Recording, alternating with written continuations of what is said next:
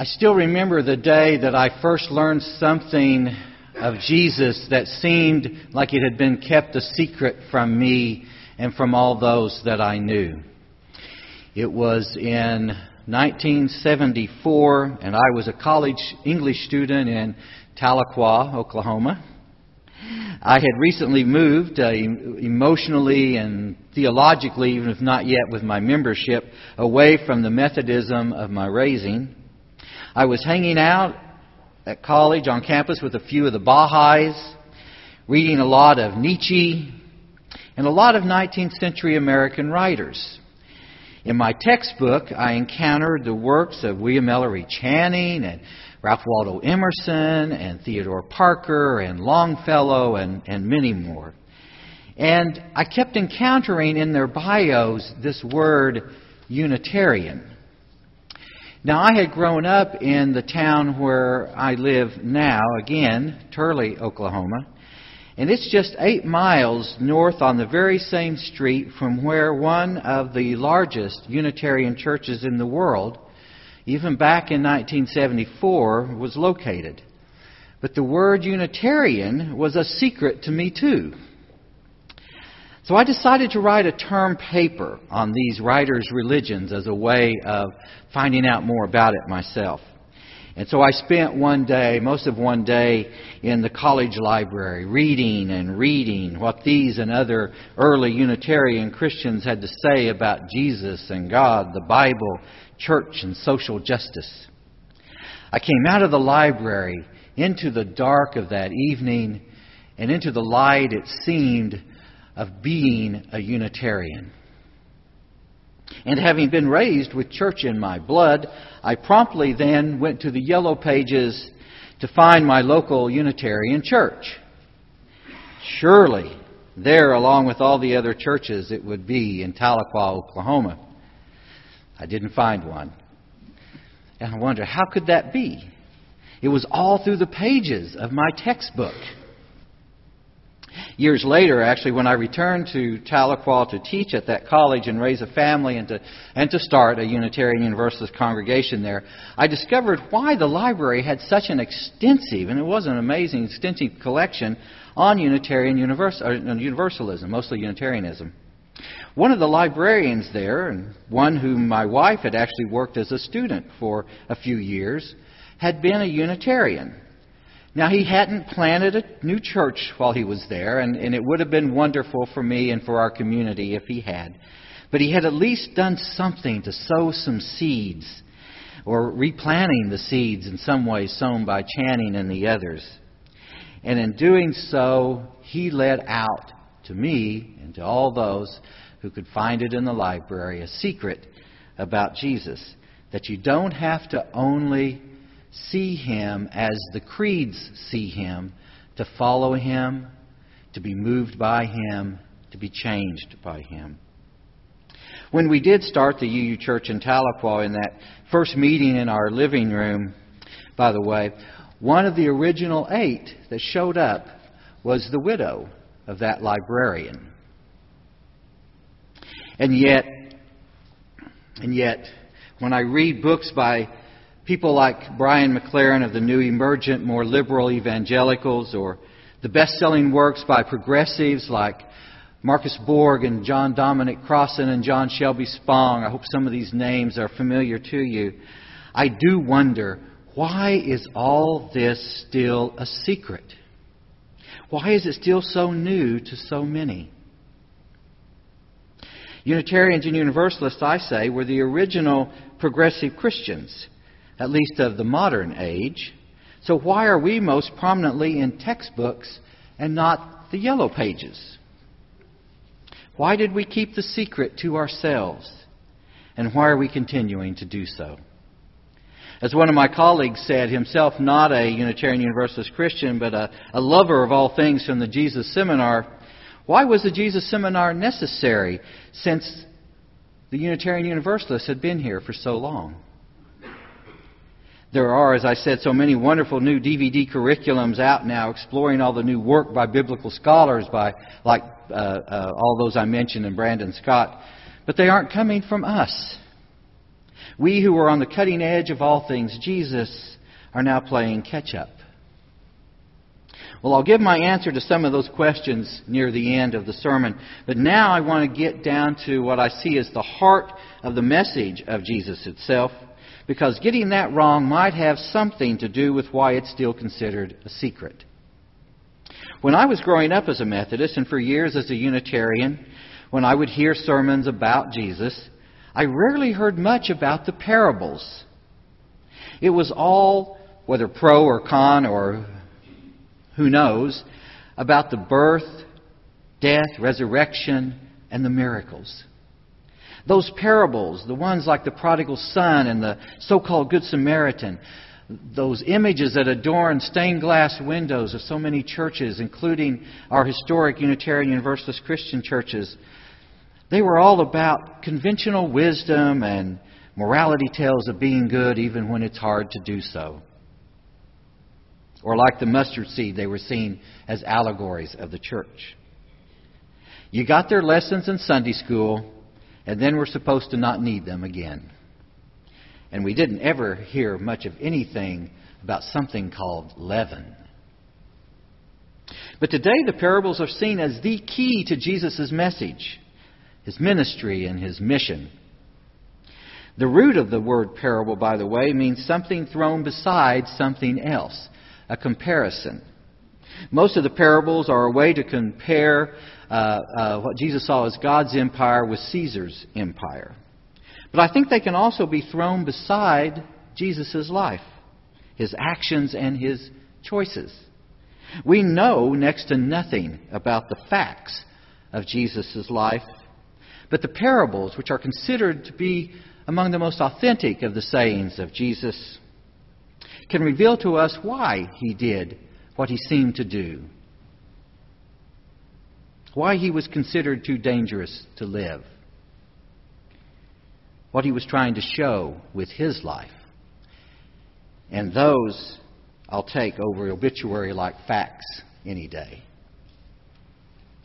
See, the parables show us that before Jesus was considered to be the Anointed One, the Messiah, the Christ, He first anointed, Christed, the world. Especially those parts of it and those people who were treated as objects and scorned. He showed people the image of God not like the dominant images of divinity and strength and beauty and intelligence, like the statues that were everywhere of Alexander the Great or of King David's stories or Caesar. But He showed them in the images of the poor and the powerless and the sick, in the image of persistent women and foreigners, and heavens forbid, foreign women, in the image of illegal and wild mustard, in unholy leaven, in emptiness and loss, undisciplined and shamed fathers and sons, and respectable feasts thrown for unrespectable folks. And in living where He did and how He did, living as if this world of the parables was the real world, in a time of great scarcity of limited goods. We saw an example of that still today. Risking all in the spirit of abundance and generosity. In all this, He showed the possibilities of the real power that came, as Brandon Scott wrote, from following a reimagined God. One that calls us to reimagined lives, reimagined work, reimagined church. Caesar's world then and now doesn't see God's ultimate values, or as we might want to say, wouldn't see the American dream in those ways of Jesus. But Jesus reimagines the world as if the Caesars were not in charge. Today, think of the Caesars as our striving for affluence, appearance, achievement, addiction, as influence, coolness, as consumption, fear and feelings of scarcity, or as simply convenience. And think of it as if they were not in charge. When I hear the parables of Jesus talk about a so-called kingdom of God, I think today He would be instead saying, look, here is what God's Black Friday at the shopping mall is like, or God's Cyber Monday, I guess, which is tomorrow. Here God's Nielsen ratings, all these things that seem to matter so much to us. Here God's gross national product. Here God's homeland security. Here God's PhD. Here God's McMansions. And perhaps most of all, here is what a reimagined, he might say, God's church would look like. One that is willing, as the parables call us to do, to reimagine itself, to go beyond itself, to worry not so much about who is in it and who isn't, but ultimately whose it is. One that doesn't seek to find a mission, but to experience itself as a community formed in response to a sacred mission. The parables, that heart of Jesus' message, challenge us again and again to choose between God and all the Caesars of our lives. No wonder through the centuries we have found ways to rationalize those powerful parables and to hide their message. For example, today in the traditional Christian liturgical year, which I and many Unitarian Universalist Christians follow, it is a Sunday called Christ the King Sunday. Talk about hiding this radical message of Jesus.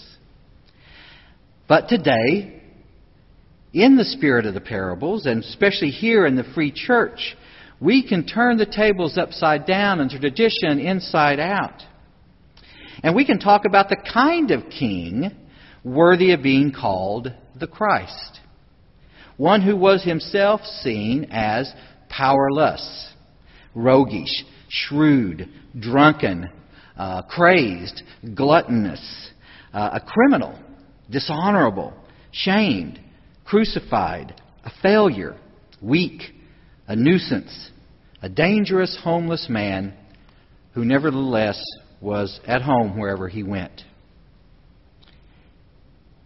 And yet, just like the divinity he points to in his parables, it was precisely this kind of leader and the ones who followed in his lead who could change the world by creating community from the ground up with God's loving justice and vulnerability and radical inclusion, and not from the empire down with all the empire's values of status quo and control.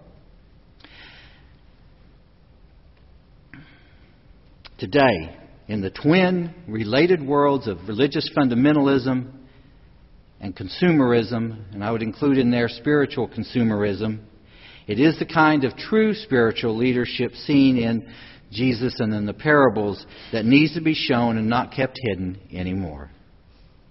This kind of change agent, a model of a leader who failed in all the ways of the world, is a great antidote, I think, and I feel in my own life, for that sin of perfectionism and an aversion to risk and conflict that is so plagues our lives and our free churches particularly.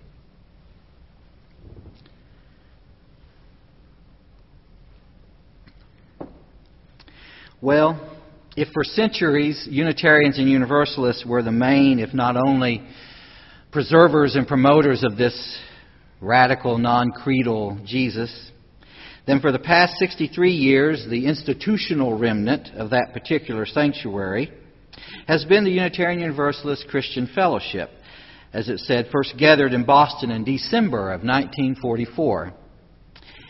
But talk about a secret. Our first gathering included some of the most prominent clergy and laity in our movement, and one who would become later the first president of the Unitarian Universalist Association. And one of our officers on the board for many years was the great UU theologian James Luther Adams.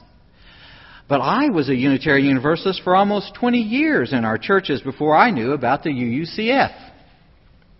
And my story continues to be replicated. We are as much to blame as anyone for keeping the real message of Jesus a secret in a world overflowing with those who call Him Lord, Lord, but don't do His business. UU Christians and the historic UU Christian churches should look first to the beam in our own eye before commenting on any mote in the eye of the wider Unitarian Universalist Association in this regard. But one of my answers to why the UU world has kept the message of Jesus a secret from the wider world for far too long, in fact, kept the message of ourselves a secret for far too long, is that we have been too content to think of it only as a message, as something for the mind to grasp, or as a strictly personal spiritual journey. And we are not alone in this. It is a critique for all of the so-called mainline or now old line or sidelined Christian traditions.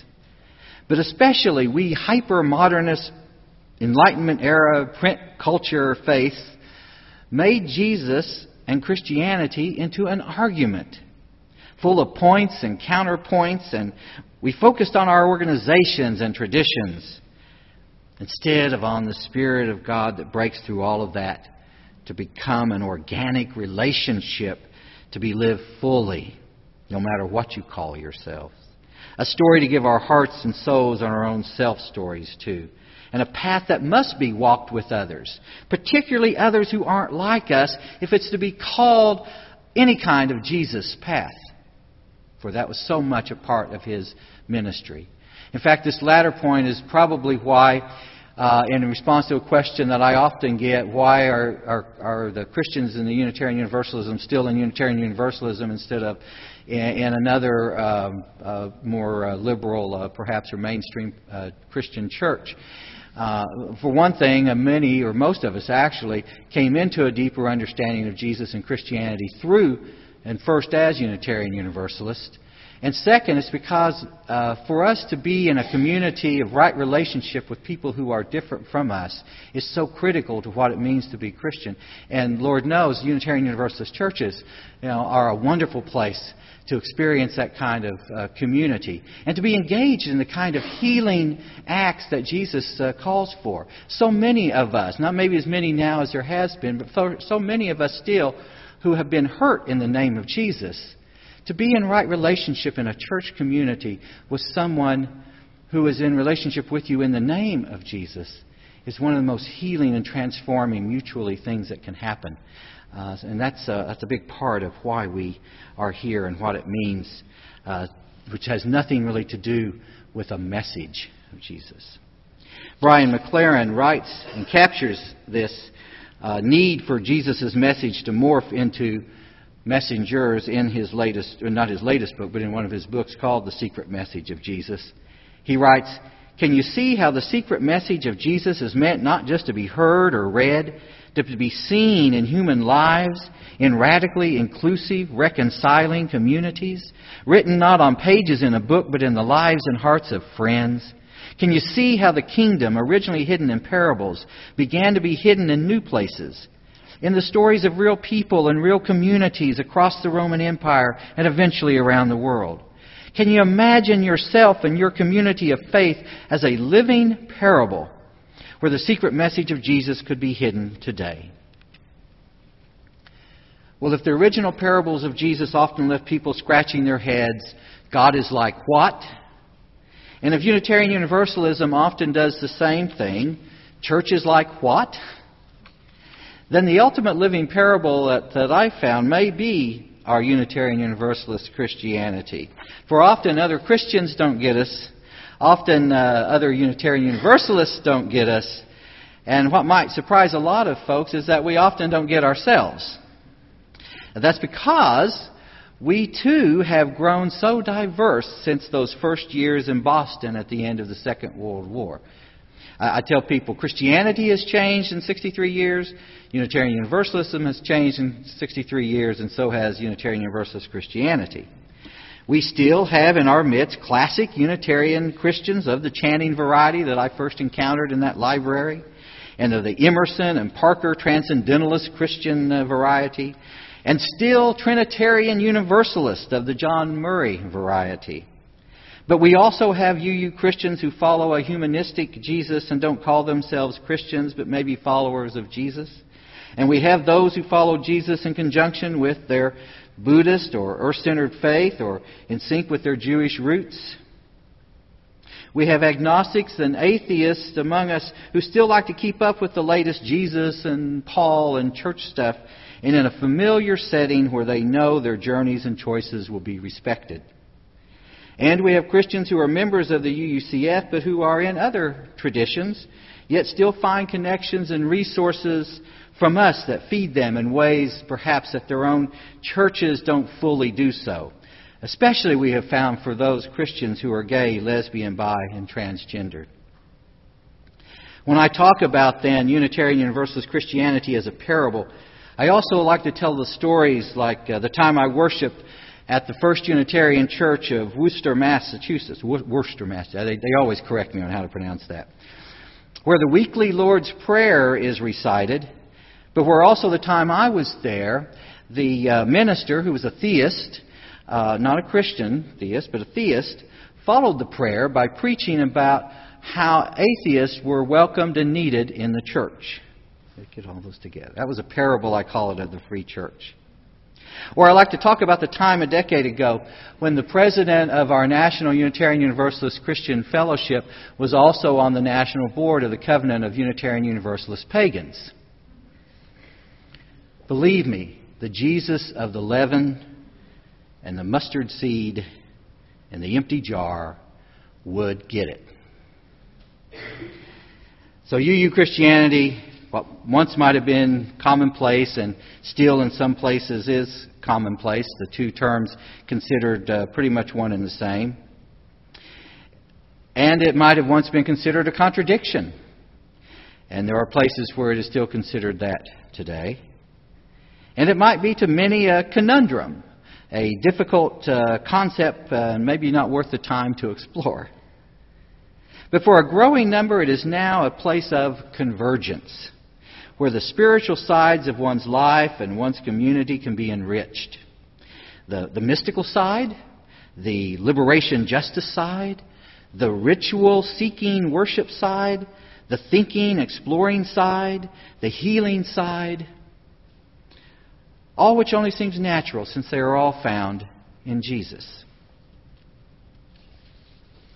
So finally and ultimately, let me say that the message of Jesus isn't something you can get on a bumper sticker, or in a book, or a volume of books, or in a library even.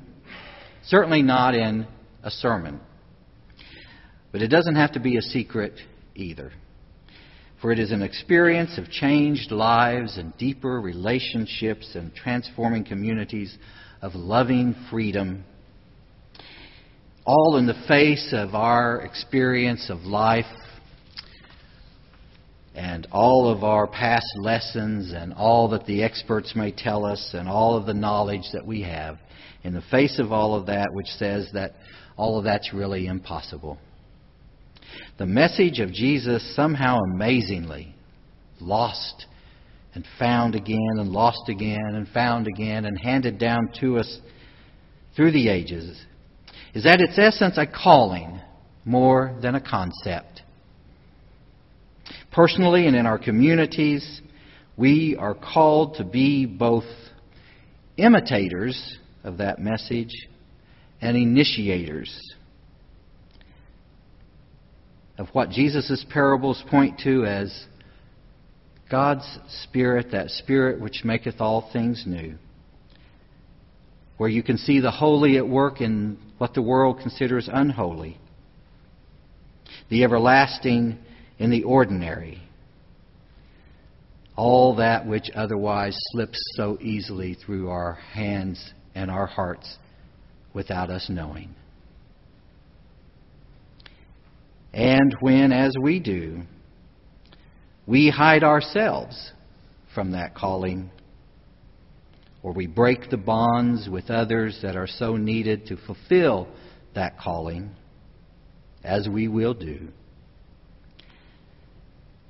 I am reminded that it is at such moments